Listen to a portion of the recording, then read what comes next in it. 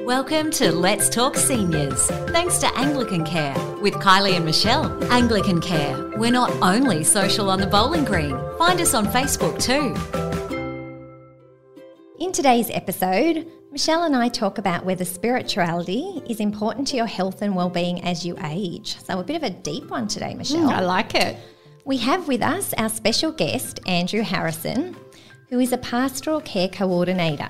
Andrew holds a Bachelor of Theology and a Diploma in Applied Science, and on a more personal note, he is very well travelled and enjoys meeting people from different cultures. Something that Andrew said to me once that really resonated was that he believes that spirituality is more about putting compassion into action rather than following a creed of a particular religion, which I love and I think sets the tone for our chat today, Michelle. Definitely. Welcome and thanks for joining us today, Andrew. It's great to have you. Oh, it's my pleasure. The concept of religion and spirituality are often intertwined.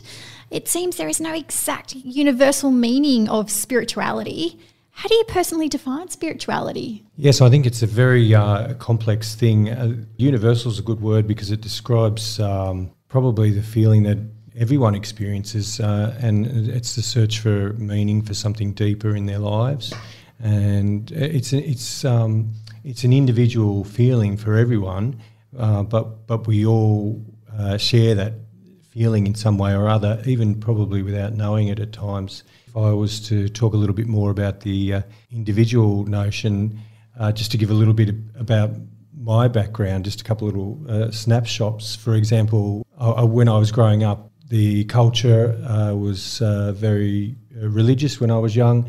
I grew up as a Catholic. We went to church on a Sunday, and I remember at age 7 I said I wanted to be a priest because they only work on Sundays. Oh. I have found out since cheeky. that that's not exactly the case, certainly not the case. I struggled through, in my teenage years, Crime and Punishment by Dostoevsky, and there's a moment in that where Raskolnikov says to Sonia, and Raskolnikov has committed murder just to see what it's like, basically, and he's quite depraved and denying there's really any meaning in life. And she's a very humble person, and he says, "What does God do for you?" And she says just very simply, "Well, he does everything." That's something that really resonated with me. And just hark back to what Kylie said before. Thanks for mentioning me in the intro, resonating with you. I didn't know I did that. So those are just a couple of snapshots from my life, but everyone's life is so different. When you think back on your own life, there's things that have stood out for us, and spirituality is a very deep and complex subject, and it's only been in recent years really that it's been defined as something different to religion. They were always just tied together. So, yeah, there's a lot of exploration about the topic, say, in the last 20 or 30 years. Definitely. Yeah, it's sort of hard to encapsulate in a short podcast, but we'll certainly give it our best shot today. So, Andrew, research confirms, and I know from my experience with seniors, that as we grow older, we sometimes, not all of us, I don't want to generalise, but perhaps we place more importance on our spirituality. Why do you find that is? Well, I think it's the case, and again, I don't want to generalise either, but the busyness of our lives shrinks a bit. We don't have a busy family and work life.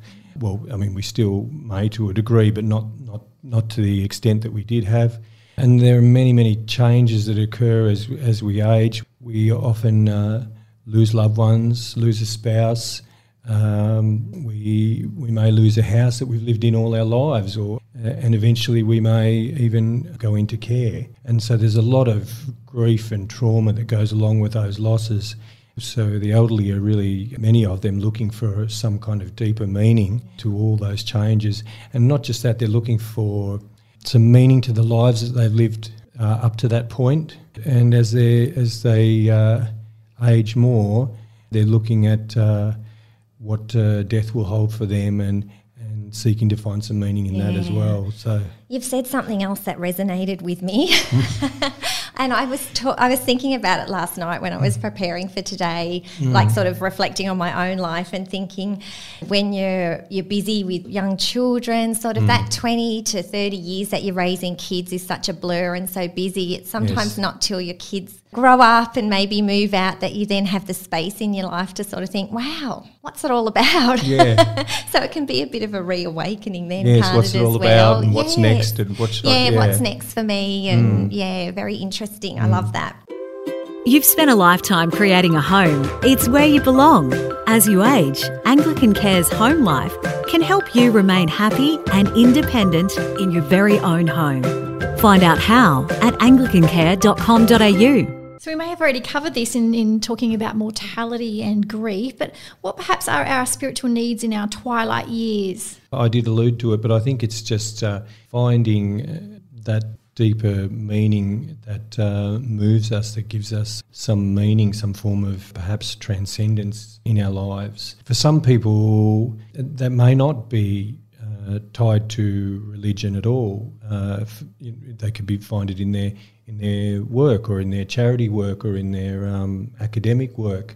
But on many occasions, there will be something extra that they will need to give their life a bit of meaning going forward and looking back. Absolutely. Yeah, I think some of that has encapsulated my next question, Andrew. Unlike yourself, I did not have a religious upbringing. I have never even been to a normal church service, in fact.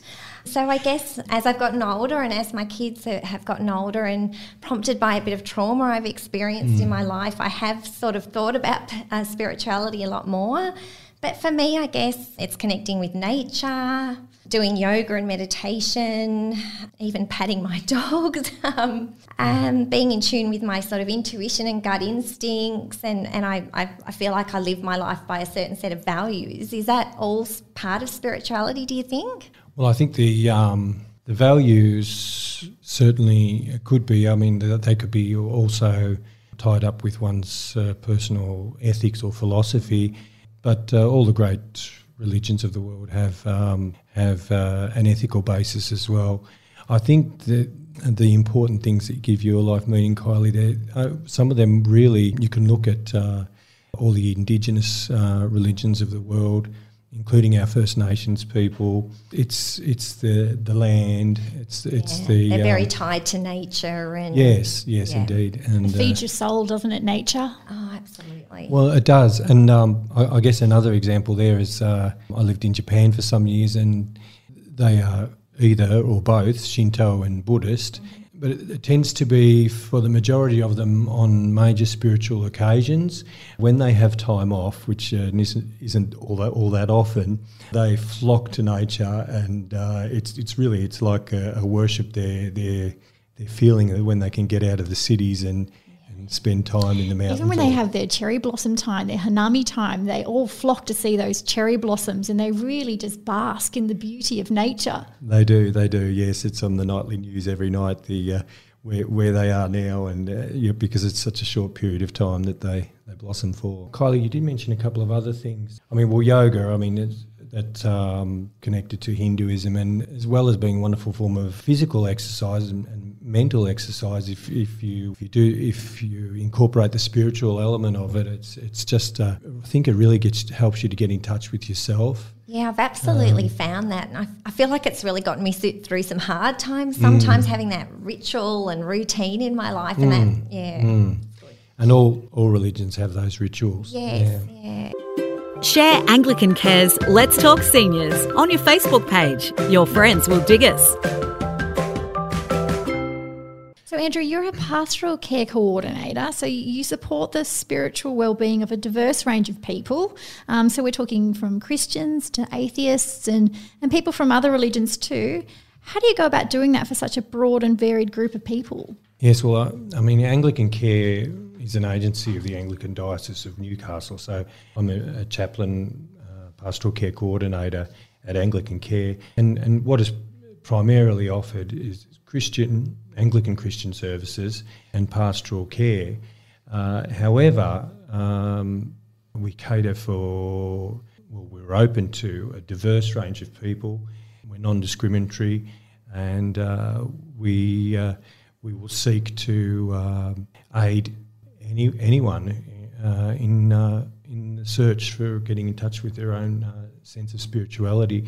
I think with other Christian denominations, it's quite easy perhaps to link people up with, say, the local Catholic priest or uniting minister, etc.